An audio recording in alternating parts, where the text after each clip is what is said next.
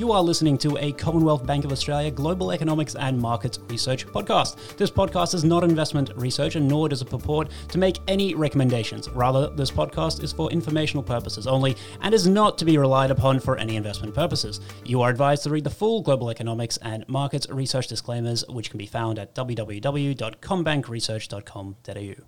Hello there, my name is Dennis Vosnesensky, Associate Director of Agri and Sustainability at CBA. I'm officially based in Sydney, Australia, but you can frequently find me on the road in rural Australia. Well, welcome to the Agri Weekly podcast. This is going to be released every Tuesday, where we take what is happening in global grains, oilseeds, and pulses markets and translate that to what it means for us here in Australia. Today, it's all about the 2024 outlook. We just released a report. It's called Beyond the Storm, Navigating the Calm and Anticipating New Risks. In the report that we published on the 16th of June 2024, we cover the market outlook and also why we could be wrong. For the sake of time, in this podcast, we're only going to cover our central view, one view where we assume nothing too left field happens.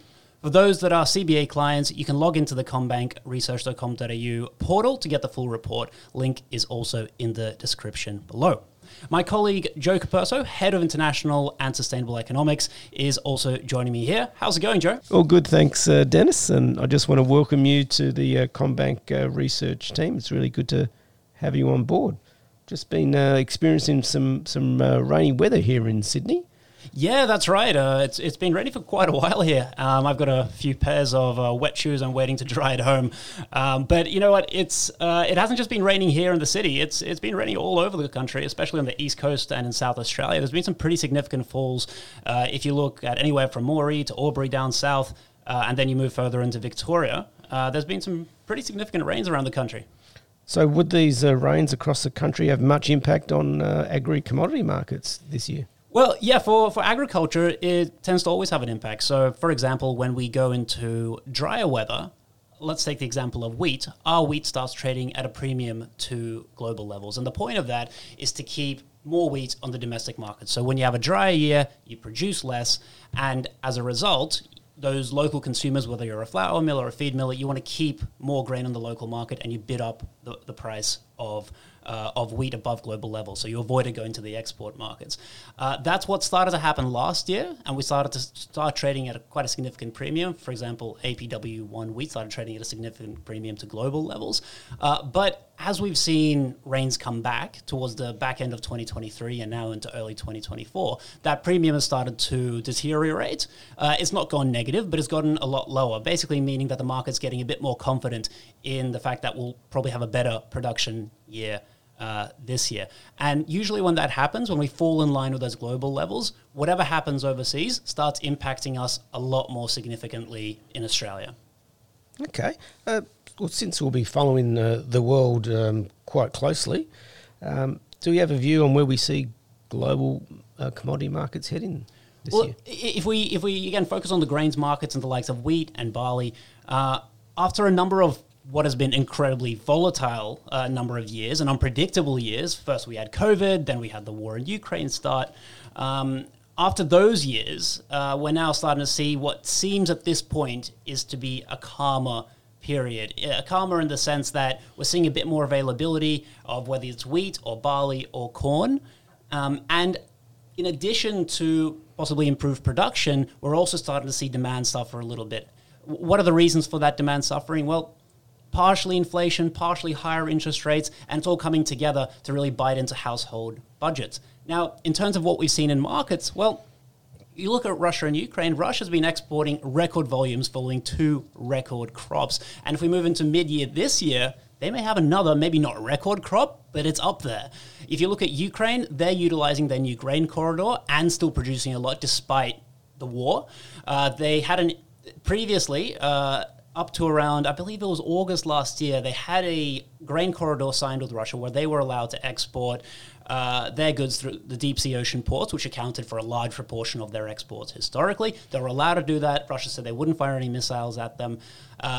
That deal fell apart, and for a while, Ukrainian exports dropped. Now, Ukraine's made its own corridor where it basically hugs the coast of some Black Sea countries in terms of its vessel movements, and is exporting a significant amount again. If you look at Argentina, there's two factors that are likely going to increase wheat production this year. You have a new president that's a lot more pro-agri, and the agri sector looks a little bit more confident this year. And secondly, the weather was very dry last year. It's looking a lot better. And if you look at Australia, well, we started off talking about the weather. It's looking significantly better at this point. Anything can change. Still a little while until April. Crop's not even in the ground yet, but it is looking a fair bit better. It's been an amazing turnaround, actually. It felt like it was only 3 or 4 months ago that we were talking about the possibility of El Nino and drought on the East Coast, but now there's a lot of rain. Yeah, so if you look at New South Wales, improved substantially. You look at Victoria, there's areas that are flooded. Parts of New South Wales probably flooded as well. South Australia was looking dry, also better. The one concern is Western Australia.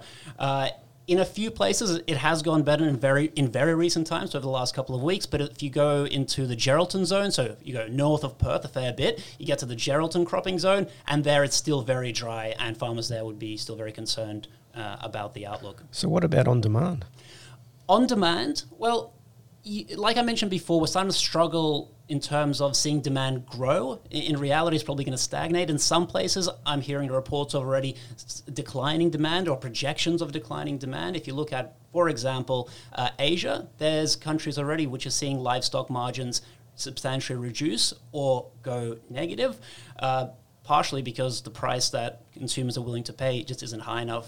And is causing those margins to shrink, while costs don't necessarily come down as quickly. What about in Europe? In Europe also, I'm hearing talk of not only struggles on the feed demand side. Again, livestock is having the same issues, having challenges around those livestock producers are having challenges around keeping margins high. You also have to add to the fact, this is separate to Asia, it's mostly focused on Europe, that they have a significant amount of sustainability policies that are also eating into their costs, or not eating into their costs, eating into their profit margin at the moment. But apart from feed demand in Europe, I'm also hearing reports of stagnant to slightly declining demand just in terms of human consumption, especially in the areas which require high protein wheat. Okay, so Dennis, what does all of that mean for wheat and barley prices? Well, look, I think as we move through the year, first of all, we're likely to see our wheat and barley prices drop lower towards those global levels, and then, like we mentioned previously, move closer with those levels, global levels, as we move through the year. The one thing I'd mention, because we're talking a lot about, there's these negative factors, there's more production, there's less demand, we're talking about the negative factors that isn't limiting upside in pricing, but what's also important to talk about is what could happen on the downside to pricing moving forward. Well, there's two things that are there are two factors that are actually limiting how much downside we see. One, as prices come lower, they're starting to come towards, in some regions, the cost of production, and that makes farmers hesitant sellers. On the other hand, we have several categories of buyers who are putting a floor in the market. So they're, for example, large governments or just large buyers acting on behalf of governments who want to maybe reduce local food prices in their country, maybe they want to increase stocks for national security reasons, or just following 2 years of incredibly volatile and high prices, they just want to restock. Okay. And so what about canola? Is the trajectory the same? Not exactly the same. So the story for canola is more positive, but it might require a little bit of time, a little bit of waiting for later in the year. So right now, the market is waiting for a record soy harvest to come in from South America. It'll be in full swing around our planting window here in Australia. Then if we move to mid-year, Europe and Ukraine will be harvesting canola, and then that's going to be followed by Canadian harvest of canola and also US soy harvest. But the interesting thing is that as we move towards year-end, around our harvest, the world may actually be looking more constrained for canola, and this is the reason. So on the production front, lower prices and unfavorable planting conditions for Europe, they ended up reducing area in continental Europe below market expectations.